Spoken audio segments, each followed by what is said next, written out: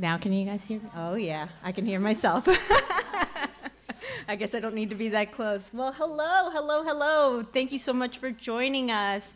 We're really excited that you guys are here today. Today we're going to talk a little bit about health equity and how it relates to language access.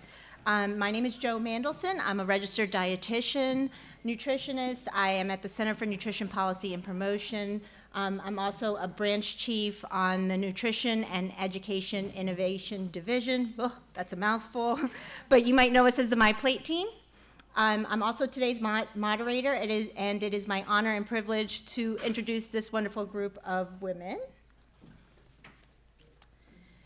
So, Ires Janet Rosa de Clet holds the position of Program Specialist in the Caribbean Office for the Mid-Atlantic Region Food and Nutrition Service, USDA. As a registered dietitian nutritionist for the past 25 years, Edie's has specialized in child nutrition program operations and has extensive experience identifying opportunities to remove participation barriers and collaborate with key organizations to further expand programs to eligible population and entities. Julia Quam is a registered dietitian and nutritionist with USDA's Center for Nutrition Policy and Promotion. She supported the development of the 2020-2025 edition of the Dietary Guidelines and corresponding educational materials as an ORISE Health Policy Fellow at HHS Office of Disease Prevention and Health Promotion. In her current role, Julia supports continued implementation of the 2020-2025 Dietary Guidelines while also supporting the 2025 Dietary Guidelines Advisory Committee and the development of the next edition. Julia has a long-standing interest in nutrition education, and prior to federal service, she worked with several nonprofit organizations to develop, implement, and evaluate nutrition education programs and materials. Megan Adler is a registered dietitian nutritionist with USDA. After working with USDA ARS on the National Health in Nutrition Examination Survey for over a decade, she joined the Center for Nutrition Policy and Promotion at USDA FNS and supported the development of the 2020 Dietary Guidelines. She's currently working to support the development of the next edition. She's passionate about the implementation of the Dietary Guidelines and enjoys working on the development, translation, and dissemination of DGA tools and resources professionals can adapt for diverse communities and improving those efforts by learning from and collaborating with stakeholders. Aracelis Lopez is a registered dietitian nutritionist. She completed her master's degree of health science and nutrition at the University of Puerto Rico. Currently, she works as a team leader at the USDA Food and Nutrition Service in the Caribbean Area Office and provides support to the Mid-Atlantic Regional Team and oversight of the Federal Nutrition Assistance Programs Administration. During the past 20 years, Aracelis has extensive experience in building partnerships and coalitions with state agencies and nonprofit organizations in Puerto Rico. All right, so we have a packed agenda today. We'll be providing some background on equity through language access. We'll talk a little bit about customizing the dietary guidelines for American and developing recursos en español, as well as our lessons learned. And lastly, we'll share some resources. By the end of this session, you'll be able to learn how multilingual resources can support a community, access opportunities for more equitable translations, select translation strategies appropriate for your needs, and you'll be able to identify some samples of Spanish resources that are available and based on the Dietary Guidelines for Americans. And with that, I'll pass the presentation over to Edie's. Thank you, Jo. Good afternoon, everyone. I'm Iris Janet. This is my first time here in SNAP, and I'm enjoying it a lot. And thank you for coming to this very late conference of today. Okay. So in this section, we present the fundamental principles to address equity for consumers and multilingual professionals through language access. In September 2022, the White House released a national strategy on hunger, nutrition, and health with specific actions the federal government will take. The Biden-Harris administration is aware consumers often hear conflicting food messages, and U.S. adults regularly overrate the quality of their diets.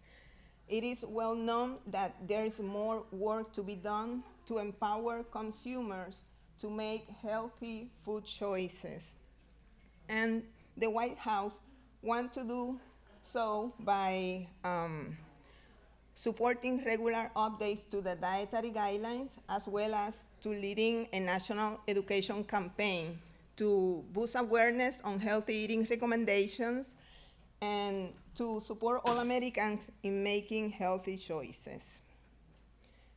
This will be an investment of public funds to help and present cultural appropriate efforts and I'm sorry, I'm a little nervous, and to be cultural and grounded in cultural understanding.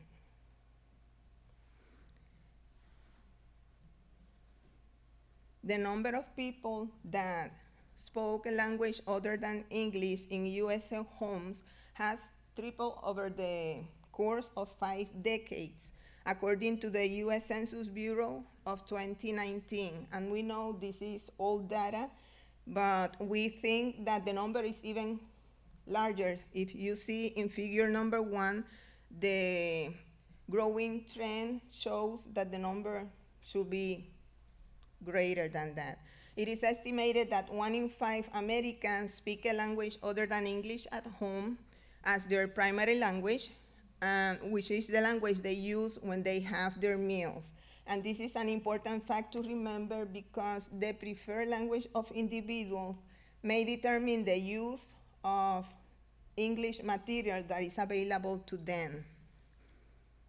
The Hispanic population is the largest minority group in US and the most common non-English language spoken in US homes in 2019. Language barriers and the inability to read and understand health information may limit advancing the health and nutrition security to individuals with limited English proficiency. Health literacy is the focus of Healthy People 2030, which seeks to improve health communication so people can easily find, read, understand, and act on health information. There are proven strategies to improve health literacy, which include developing and testing written materials with the audience organizations and professionals want to reach, and practicing a universal health literacy approach. We all must make sure that the information, the products, the services that are available to the public are accessible and easily understandable to the intended audience. Among the resources to advance health literacy, we find the Federal Plain Language Guidelines. The law requires federal agencies to use plain language, which means to use a clear, organized, appropriate government communication that people can use and understand. In plain language, the use of words, the choice of words matters. It is preferred to use simple and familiar words that the consumers can understand easily and can act on that information. And the use of plain language can reduce in translation errors and that the consumer receive the intended message. The Health Literacy Online Guide provides an overview of how to deliver health information through the website that be actionable and engaging, and tools to evaluate and improve the health website with a user-centered design. This is a research-based guide that provides tools to develop intuitive websites and digital tools that the consumers can use and navigate the web without major problem and can use and understand the information quickly. The national class standards provides a blueprint of 15 action steps for individuals and healthcare organizations to implement culturally and linguistically appropriate services. These are a set of 4 main standards that include communication and language assistance as one of the standards, and the recommendation is to conduct language assessments and to offer language assistance and to communicate with individuals in their preferred language. The USDA Equity Commission recently provided a set of 32 recommendations for embedding equity into USDA programs and services.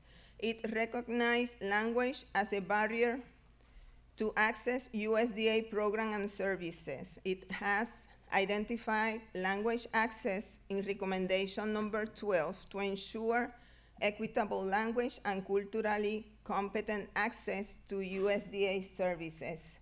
This will be achieved through a designated executive level staff member responsible for language access guidance, compliance, and oversight, and also through investment of long-term financial partnerships to build language access capacity that endure over the time and benefit all.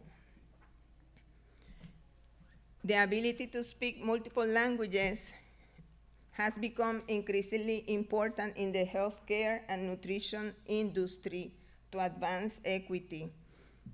Organizations must regularly assess for language needs of the population in their community of service to accurately plan for and implement services that respond to the cultural and linguistic characteristics of the communities. Multilingual professionals are key to testing translated messages and materials and to conduct subsequent cultural adaptations, all of which organizations must be aware of the effort these activities may take and the impact of them among their staff. So now I will transition to Julia. Thank you.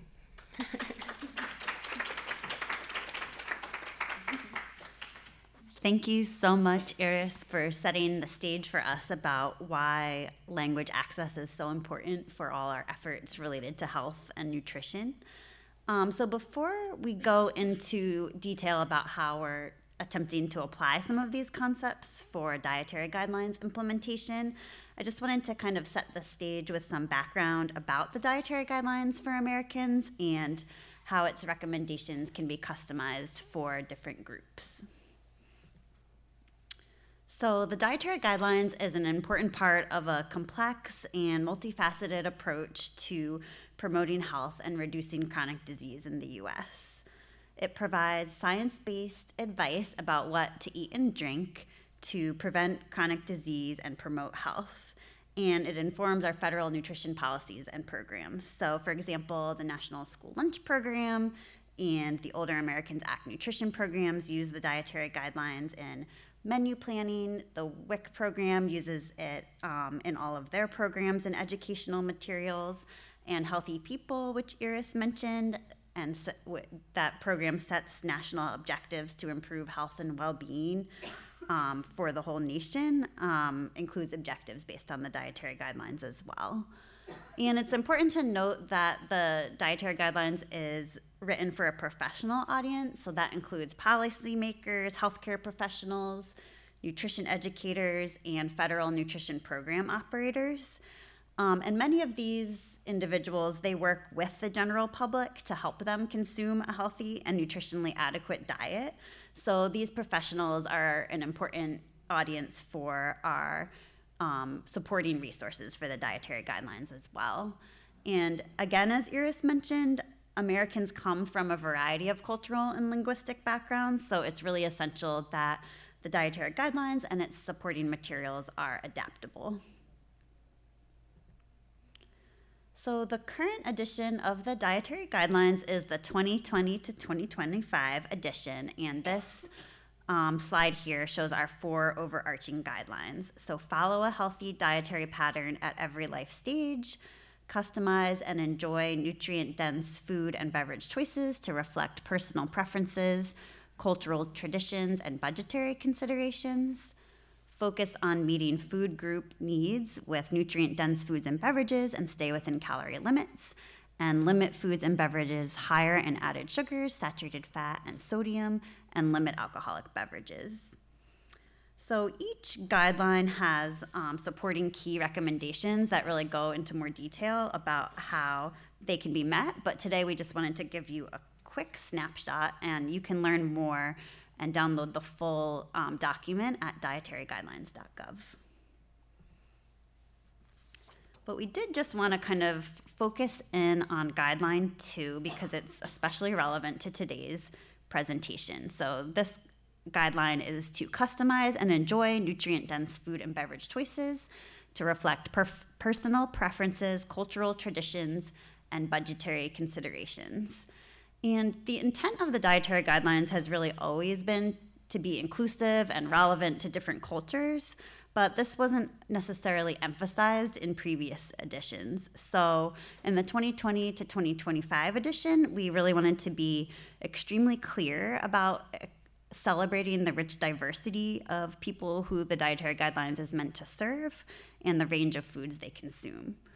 So really that's why this concept was prioritized in this second guideline here, and also in the content throughout the document. So one way we did this was by including images of a wide range of people and different types of foods from different cultures that tried to be really inclusive across the rich diversity in our country. So for example, we included images of people with representation from a variety of ages, life stages, race, ethnicity, body size, and ability. And we hope if you look through the dietary guidelines document that you'll be able to see that.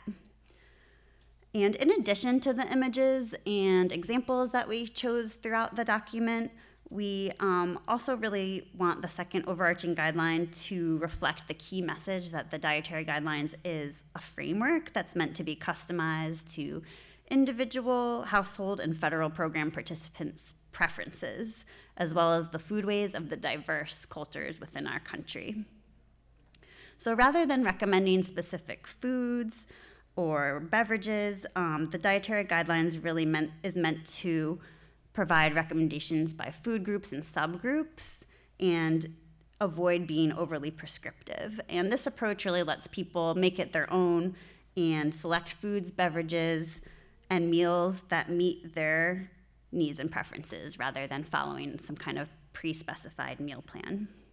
And we really believe that in all settings, across all cultures, ages, and budgets, that there are foods and beverages that can fit within this framework. And this is a theme that we're going to really continue to promote throughout implementation of this edition of the guidelines.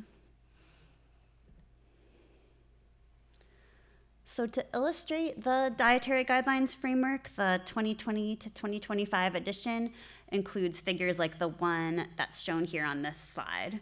And this figure shows the range of options within each food group in nutrient-dense forms that can fit within the dietary guidelines framework.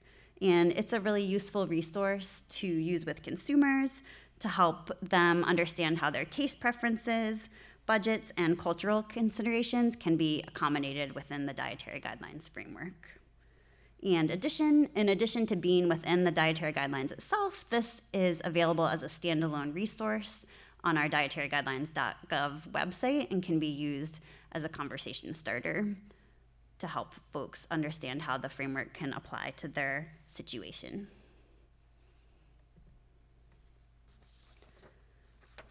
So like I mentioned up front, the audience for the dietary guidelines is professionals, and our website really tries to provide tools for professionals that they can use to implement the dietary guidelines throughout their work.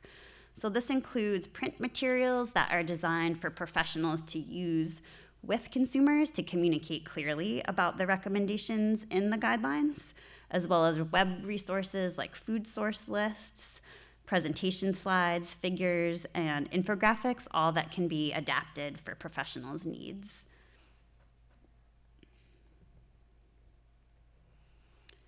So looking a little bit more at our dietaryguidelines.gov website, this has a pretty expansive reach. We have users both nationally and internationally in over 240 countries, as well as all 50 states and the District of Columbia.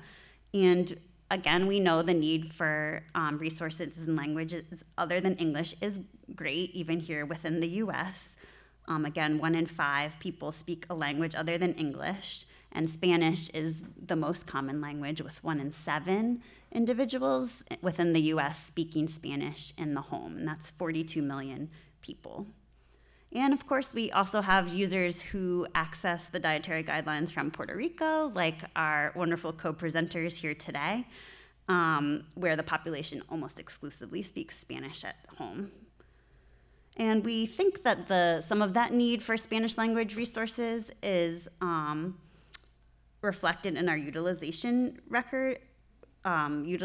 numbers for our materials, but probably likely there is an even greater need. So here, looking at the handouts within our website that are available in both English and Spanish, you can see that about 1 in 5 are accessed in Spanish when looking at all of our handouts, and 5% of our figures are accessed in Spanish. But again, there's probably even greater need as we get out the word more about the availability of these resources. So this slide here shows the total downloads of our Spanish language resources over time, and it starts in 2022. So in March of 2022, we actually launched a dedicated resources page for our Spanish materials that Megan will talk about in a little bit more detail, and we had about 5,000 downloads of those Spanish materials in the first month. And then you can see the kind of trends there throughout the year. So recently, we developed the capacity to do a little bit more promotion of our dietary guidelines resources in general. And we think that some of those promotions have helped drive download of our Spanish resources. In all of our promotions, we really try to emphasize the availability of both our English and Spanish resources and include visuals of our Spanish resources to really help keep the focus on them. And we did this during our National Nutrition Month and our National Minority Health Month promotions. You can see that there was a bump in downloads during those months. And we also saw last year a small bump during Hispanic Heritage Month without actually doing a formal promotion. So we're pleased to see that, and always looking for opportunities to do more promotion of those Spanish resources. Potentially doing something again for Hispanic Heritage Month this year and kind of getting the word out more. So before passing this along to Megan, I just wanted to emphasize the importance of getting nutrition educators to use and adapt our resources, and how this is really necessary for a successful implementation of the dietary guidelines. So we work at the federal level, but you all work at the community level and know your audiences best. So we really want you to feel empowered to take resources that are available on dietaryguidelines.gov and adapt them to the needs of your audiences. So we know we can't design materials that are sort of relevant to every single specific situation of all the communities that make up the United States. So our goal is really to provide some tools and resources that can be useful for you as a starting place, and then encourage you all to adapt them. So with that, we'll transition over to Megan, and she will talk a little bit more about the process we used to build out our Spanish resources.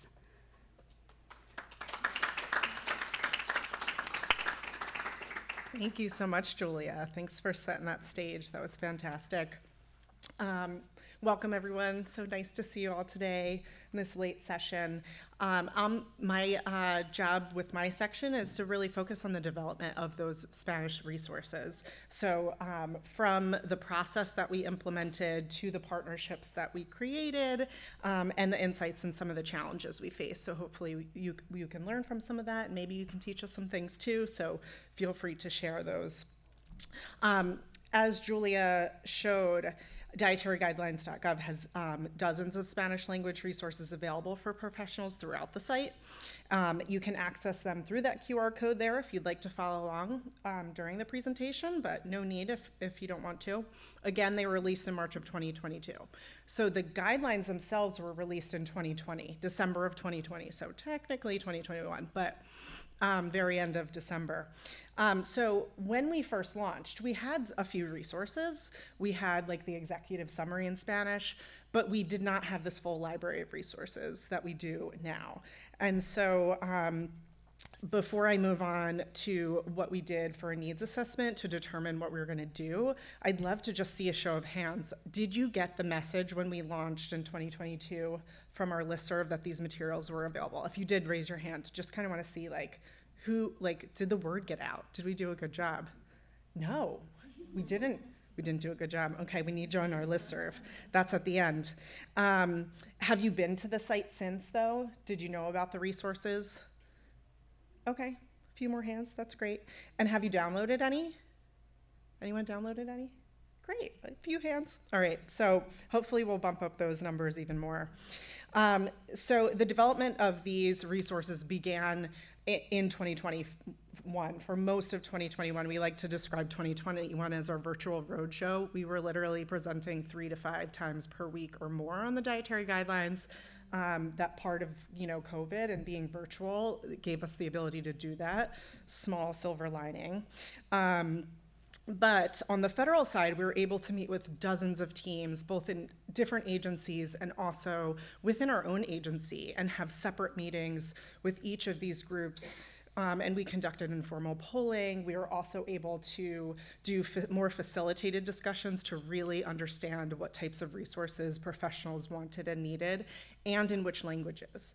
And so I think based on the numbers from census and stuff, you would imagine that it would be Spanish, and it was overwhelmingly Spanish, but there were a ton of other languages that people wanted resources in as well.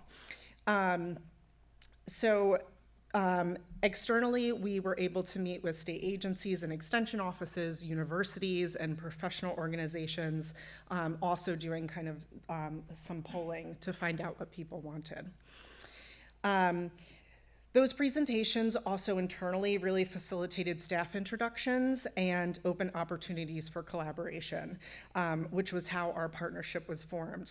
I told my husband about this last night, and he was like, "You're USDA collaborating with USDA, like that seems like a no-brainer." But there are a lot of people at USDA. There are a lot of groups. It's hard to collaborate sometimes, and I think now virtually, it's getting even better. So I really value this partnership, and it's been really fantastic.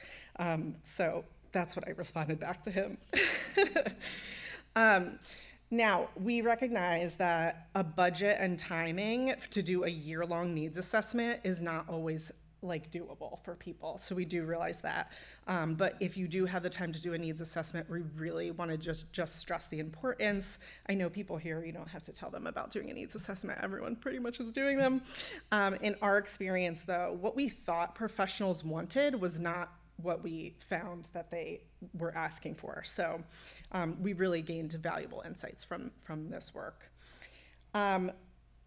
So just want to talk about that partnership again. Highly recommend it. This partnership was integral to the translation of these materials and development of these materials. And this collaboration really continues to be a really fruitful one that, we've learned so much and been able to support each other's work, and it's been fantastic. This morning, if you went to the plenary session, they talked about partnerships like these really highlighting the importance of collective intelligence, and iterative learning, which I thought Douglas spoke to really well. That was so cool, the framework. And this partnership really began after we did one of those facilitated discussions. Iris and Aracelis really had fantastic feedback for our team, and then followed up afterwards with an invitation to present at the Colegio of Nutricionistas and Dietistas in Puerto Rico, and we were able or that organization, if you don't know, is an organization in Puerto Rico that provides continuing education credits, or opportunities, I should say, for dietitians to maintain their credentialing. And so we were really grateful for that introduction. It was fantastic. We learned so much from that group. And they asked us to present, even though at the time the DGA team didn't have anyone on staff who was fluent enough in Spanish to feel confident presenting to that group. So we said, you know, we can work with our other FNS programs and get someone who really knows the DGAs and can present in Spanish, and we'll be there for the question and answer, work with a translator. And they were like, no, we want the DGA subject matter experts to present in English. What if you translated your slides for us and had slides in English and Spanish? And so this is something we would have never thought of before, but the Colegio had success with it in the past, and they asked us to do that. And then we did work with a translator for the Q&A. It was a great learning opportunity. It was fantastic, very well received, and thankfully it was recorded because many of the dietitians that day were without power and unable to join that live presentation because of the ongoing impacts of storms in Puerto Rico. Okay. So this is an example of a polling question we used for this presentation in particular that I was just speaking to. So prior to this, we would provide like an in-depth overview of all of the materials that we had already had in English, explaining what they were, and then we'd use a polling question like this to kind of find out, like, if we translated one of these or a few of these into Spanish, which ones of these would be most important to you? Or maybe they're not on this list. Like, you know, let us know what else we could have developed that would be most relevant. And so this included the customizing the dietary guidelines framework that Julia showed, our food sources of select nutrient lists, all of the figures, our infographics, professional presentations, and our fact sheets. And so one of the really interesting insights we learned from this is that for resource-strapped groups, standalone handouts are wonderful. For those with more resources, they often identified a need to develop their own materials, including their own, you know, adding their own additional messaging or being able to use their own branding and logos. You can imagine like having a USDA logo or a government logo on things might not resonate with individuals. And so that was something really interesting that we learned. During this time, our colleagues at Health and Human Services were already working on all of the fact sheets being translated into Spanish. So they were already filling that gap for our more resource-strapped groups. So what we thought we would focus on was translating all of our figures. And I'll get to that in a few minutes. But we also learned about the time and effort it was taking our colleagues to do translation work instead of focusing on reaching communities. So we were determined to try to alleviate some of that burden. And they also made us think about the fact that text is a lot easier to translate than graphics. And that graphics are particularly helpful in creating really high quality presentations. We also learned that to be more impactful, that to have a dedicated Spanish-speaking page where we housed all these resources would possibly resonate more with Spanish-speaking professionals. So, process for translation. It might be different for different organizations. At USDA and HHS, we use dedicated contract mechanisms. We also have internal staff available to us for consultation. So for the ready-to-use handouts and fact sheets, we began with direct translation, and both the contractor and internal experts recommend using the Real Academia Española dictionary instead of one particular dialect. And I'll get to that a little bit more later. While budget, though, for these did not allow for separate formative research for English and Spanish handouts, as would have been ideal, the contractor did emphasize the importance of adapting the English text when needed to ensure relevance in Spanish instead of translating things word for word. So additionally, the graphics or the pictures and images in those fact sheets were changed to increase relevance and to provide a streamlined look. And then fluent subject matter experts at both USDA and HHS reviewed the materials. And after multiple rounds of review, there was a user testing phase.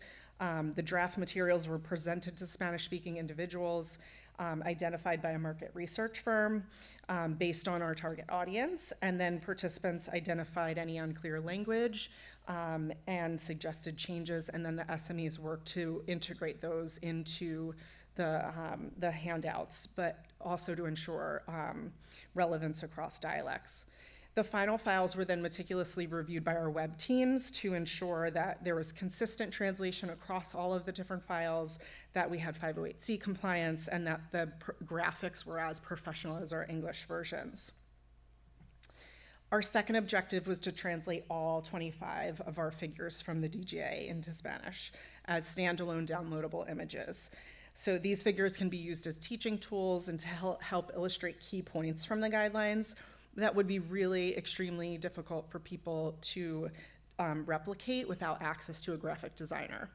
So by translating these most difficult pieces of the guidelines and really cost prohibitive sections of them, we're hoping to relieve some of that translation burden and allow professionals to develop their own customized resources, such as high quality, high impact presentations.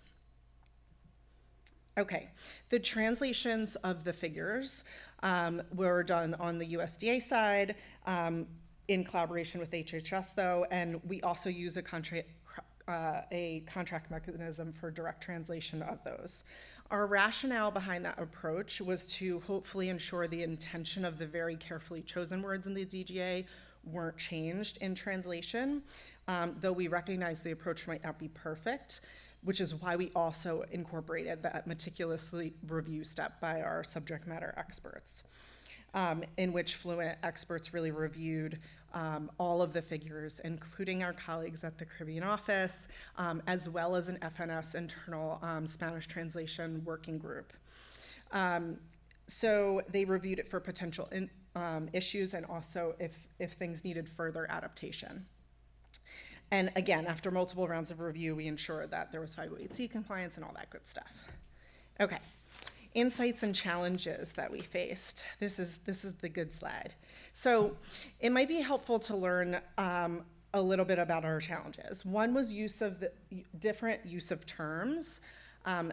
Like I was saying about the figures, at times we intentionally use very specific words in English, which were subtly changed in direct translation. An example of this is the labels that we use to describe dietary intake data for the figures, in which the words male and female were translated to men and women, so sex versus gender. And so for instances like this, we had a lot of consultation with our subject matter experts to ensure that by changing words from hombres and mujeres to masculino and femenino, that we still maintain the meaning of the What We Eat in America National Health and Nutrition Examination Survey data, but also it still could be understandable by Spanish-speaking audiences. I mentioned dialects earlier. Since our materials are for professionals at a population level, best practices we've learned is to use that resource that we were talking about, that I mentioned earlier, the Real Academia Española dictionary, instead of a particular dialect. However, at certain times, it was also recommended to use multiple words for one word, and an example of that was in that customizing the dietary guidelines framework. There's a lot of food examples on there, and so people call things different things in different locations. And so an example of this is peach. Anyone here, besides you two, because I think you know what I'm going to say. Anyone here Spanish speaking? Yeah, what do you call peach? Okay. Anyone call it different? Melocotón. So we have durazno. Melocotón. Anyone else? Melocotón. Durazno. Anything else besides the two? Because if so, I need to edit it and add something else. So for that one, we have Durazno and Melocotón for that, because different areas call it different things. But if you ever see something that you think we need another word here because it doesn't have it, let us know and we'll try to add it. So both of those recommendations to use the Real Academia Española dictionary instead of one particular dialect, but for something like the customizing the framework to also add multiple translations in some places, it really resonated with us because we work at the population level. We have all these conversations about like, oh, we're not meeting certain groups and this and that, but that's why we're out here trying to empower people. Use our materials. They're free. You can adapt them for your audiences, and yeah, we're always open to learning, what we're doing wrong or how to make that adaptation easier. So please reach out if you have any suggestions. Another challenge was working through capitalization rules. This was particularly true when comparing the look and feel of the English versions and the Spanish versions. For English headings, almost every word we had was capitalized for some of these, but in Spanish, it was generally recommended just to be the first word. And so when the web team got it, who weren't all Spanish speakers, the look and feel was different. It didn't have the same look of that bold heading, and they didn't want it to look like a lesser material or something like that. And so they went back to ensure that we were capitalizing correctly, number one. And it was recommended to stick with what was recommended in the translation. But then we worked with our graphic designer to kind of work with white space and maybe bolding a little bit differently, font size, things like that. So it's not like exactly the same as the English language version. Layout challenges, so capitalization is a layout challenge that we faced, and the image adaptation can be a layout challenge, but text differences are as well. I don't know if you noticed, but when Julia put up the 4 guidelines, the Spanish language versions are longer, and that is generally the case for that. And so when you're thinking about translating a fact sheet that's already established from English to Spanish, you can't just plug it in to the English version because you probably don't have the same amount of space. And so if you're thinking about timeline and budgeting, you have to get that graphic designer back to help you. And so if you're doing something in a phased approach like we did, and you don't think about that graphic designer's work, it could really impact your timeline and your budget. Next, while working with a vendor is extremely helpful. Having the use of fluent subject matter experts who also understand nutrition science and the dietary guidelines is so fantastic and instrumental in developing these materials. That said, we were really happy to alleviate their workload with the contract mechanism as well, and having that other resource group to rely on too. So as a hidden example of the burden of translation work, some of our questions that we had for the subject matter experts took time to answer. They don't always just know the answer right away. They have to find it out, especially for some, they might be fluent in Spanish, but they don't work professionally in Spanish all the time. And so they have to find out an answer, and it can take a lot of time. So consider balancing workload of the groups that you're asking for help from. Limit your requests, and really, if you have a contract mechanism available to you, use it. It's so fantastic to have these great internal partnerships, but you also need to realize that a lot of times it's not in their work description to do translation work. So knowing if it is in that work description or not can help you know how much to rely on individuals like that. Okay, finally, translation versus transcreation. For the figures, direct translation with that in-depth subject matter expert review was used to minimize those unintended technical differences, but Aracelis will speak in a few minutes. There's certain terms that may still cause confusion and that we might still need further community adaptation or even population level adaptation. For the fact sheets, if we had more resources, it would have been ideal to create the English and Spanish versions independently rather than starting with the English versions. But while transcreation is ideal, there might be a middle ground if budget is limited. In the case of the fact sheets, further adaptations, like I mentioned, were made for phrases that didn't quite have the same meaning, the photos were changed, and they still implemented a user testing phase. Okay, so successes. From this fantastic collaboration, you can now access all of these resources on dietaryguidelines.gov under the current dietary guidelines section. So when you go to the webpage, it's not all blue like this, it's just that ribbon across the top. If you click current dietary guidelines, this big menu opens. It's called a mega menu, if anyone wants to know web jargon. In the first two columns are all of the nutrition professional materials. And under that second column is, at the end is where the recursos in español are. So I learned this morning that if you close your eyes and visualize, you will remember this and you'll remember where it is. So everyone close your eyes right now and picture this mega menu and where to find these guidelines. You don't really have to do it, but if it helps. Okay, this section of the website includes 10 of the fact sheets and covering life stages and specific healthy eating topics on, strategies to reduce added sugar, saturated fat, sodium, things like that. All 25 figures from the dietary guidelines, the executive summary, and then also links to our consumer resources on myplate.gov. So while this presentation focuses on the dietary guidelines, CNPP's MyPlate team joined us on that roadshow I talked about. They were at almost every single one of our presentations, and they engage in many other strategies to identify consumer education needs that can fill entire presentations, and they're actually presenting tomorrow, Joe and our colleague Corey, on Shop Simple with MyPlate. So if you're interested, I encourage you to check out that session on healthy eating on a budget. But relevant to this presentation, I'd really like to just plug their fantastic work to meet agency priorities and the White House goals for the White House National Strategy, in which MyPlate has translated a number of resources on myplate.gov, including the MyPlate quiz, MyPlate plans, a ton of MyPlate kitchen recipes, tip sheets, and MyPlate graphics. They also have a dedicated webpage, Mi Plato en Español, and the QR code will take you there. They're also considering future multi-language translations of MyPlate nutrition education materials for use at the community level, including cultural adaptations and language translations for fiscal year 2023. So with that, Aracelis will now present additional lessons learned and further considerations that might be useful to you in your own translation projects.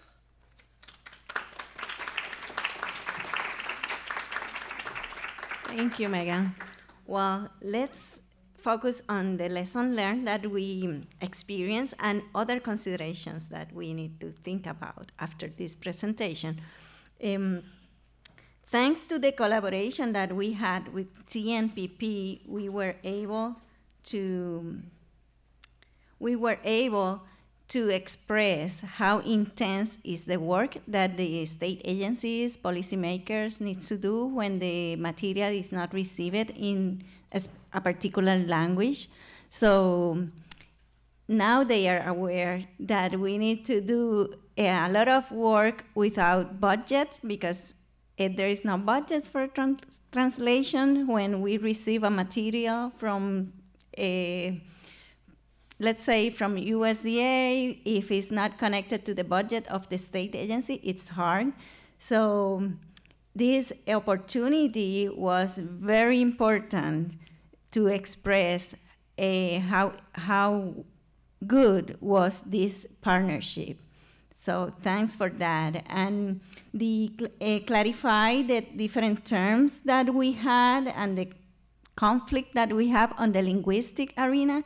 It's important because we open the door to do translation to other languages. So, and we would like to,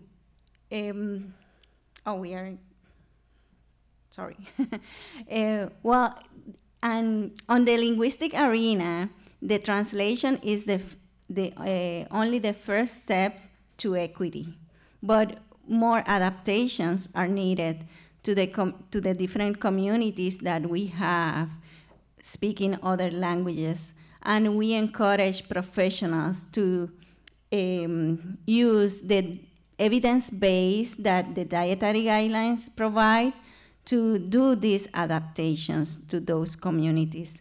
It's important to consider the needs that community is expressing to maybe help in the implementation or the design, how it's gonna be implemented. So we recommend you to get involved and bring your feedback to us and to CNPP so they can help these communities, but also you can do partnership in your local area to improve the materials and the resources. The collaborative relationship with universities and other entities is important also because they can do studies, they can do the needs, the assessment of needs, they can do testing on your community, and you can create special projects. And that's the example that we do with the Puerto Rico Food and Nutrition Commission. They do special projects, and they are the one who call all the partners to work on translation and do identify what are the needs on the population. One of the lessons learned that we experience is that using pictures help to clarify the message, because sometimes when you are translating materials for a community that is so large as the Spanish speaker, we have many ways to call the same food item, so it's hard. And we need the group of people reviewing the materials need to be diverse from different countries, because we can experience that, for example, the banana in Puerto Rico is not that when you translate banana to a Spanish language, is not translated equally in the different countries. In Puerto Rico, banana, it's the fruit, is coming from the fruit groups, but then the plantains are coming from the starchy vegetables. And in some countries, banana is a plantain. So those type of conflict that we have in our linguistic and food cultural practices are important to be included. So if you cannot have the image of the food item, you can just put the different names that food item is known with. Or you can use the Spanish and the English name, so people can relate the information. Another aspect that we have in our population, even though the dietary guidelines introduced the grains term in 1985, in our population it has been so hard to explain that whole grains are the main ingredients in bread, cereals, and pasta. And one of the aspects that we think could be affecting is that when we translate grains, we literally translate the term to beans, which is coming from the legumes group. So it's very conflicting in our mind to understand the word grains. So, and it's hard to explain. So we recommend that the term deserves to be studied or bring evidence-based, particularly with our population, to understand what happened, that people is not getting the message. So it's important to consider that. Also, this is another example that we recommend to do further study, is that in Puerto Rico we consume starchy vegetable like grains. So because it's a high carbohydrate component of our diet. So this plate with starchy vegetables can be in conflict also, because the dietary guidelines are recommending half of the plate with starchy with vegetables and fruits.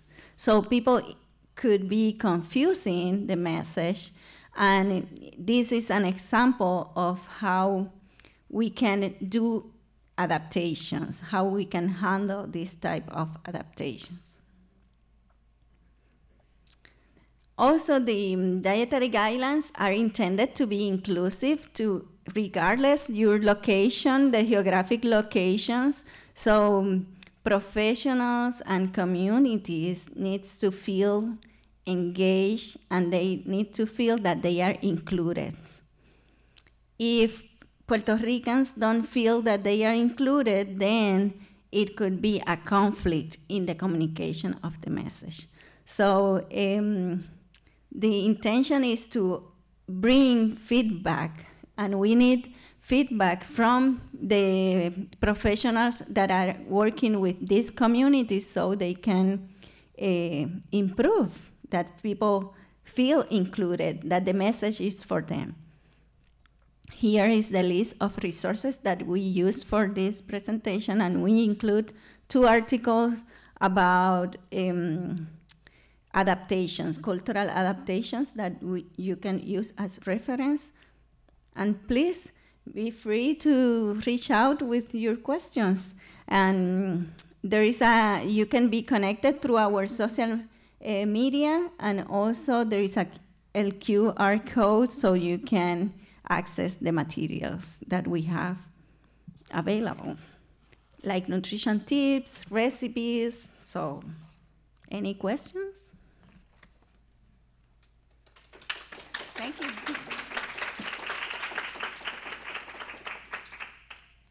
I did just have a question about your slide with whole grains. So is there a different term besides granos enteros or granos integrales that you would recommend? We use granos enteros. We use the term, but it's hard for people. And also another aspect is the availability of granos enteros. That's another aspect that we need to involve the food industry to have more variety. That's another aspect. But we use granos enteros. Thank you so much for your presentation. This is such a critical topic that's very important to be covered.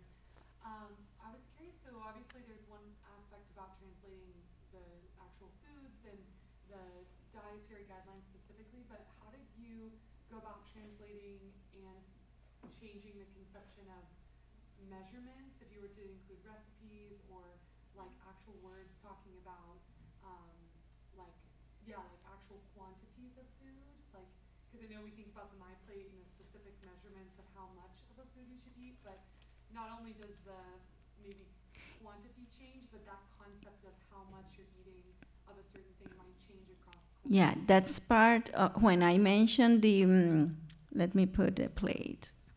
When I mentioned about the starchy food, the starchy vegetables that we ate, measurement is one of the areas that we need to research, because we have a big variety of starchy vegetables, and people, when you prepare this plate in your home, you have like 4 different starchy types, and it's a lot. When people have their plates, it's a lot of food. So that's an area that we need to study, because it also is hard to tell them how many pieces I'm gonna select, or how big should be that piece. So that's our areas that deserve further studies.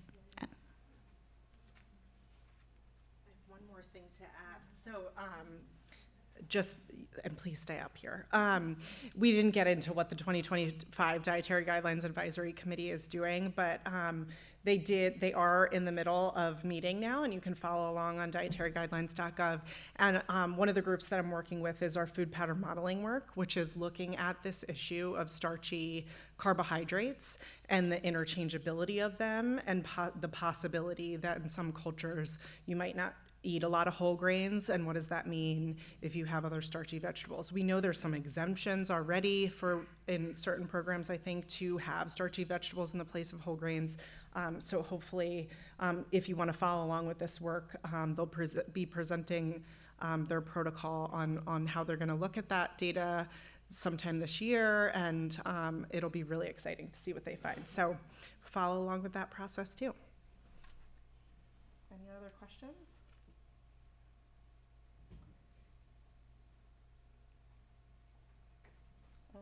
Well, thank you for staying until late.